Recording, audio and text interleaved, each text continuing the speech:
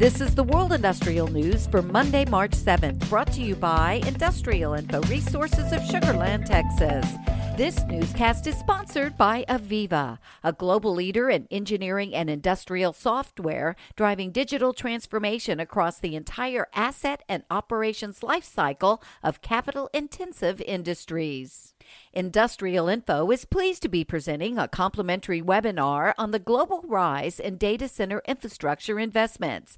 The webinar will be held on Wednesday, March 9th at 10 a.m. Central Time and will be repeated for the European and Asia Pacific regions. Visit industrialinfo.com to learn more and to RSVP.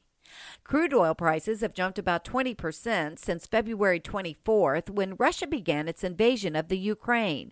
But that topic wasn't really addressed by officials from the U.S. Energy Information Administration late last week when they discussed the agency's annual Energy Outlook 2022, a modeled projection of U.S. energy markets to 2050. The reason? The AEO was prepared using the federal laws and regulations in effect as of November 2021.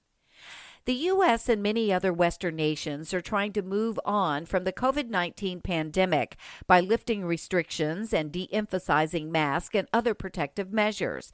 But Canada's SNC-Lavalin Group Incorporated took a hit in fourth quarter 2021 from absent workers, supply chain challenges, reschedulings, and other issues stemming from the pandemic.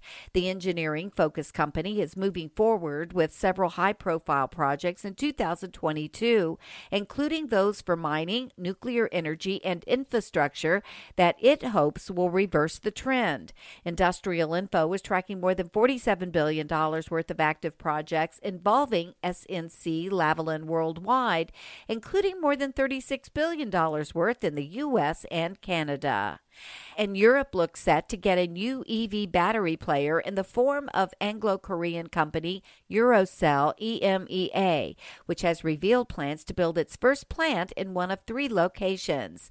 The company, which claims it can get a gigafactory up and running in less than 12 months, is actively evaluating sites in the UK, Netherlands, and Spain.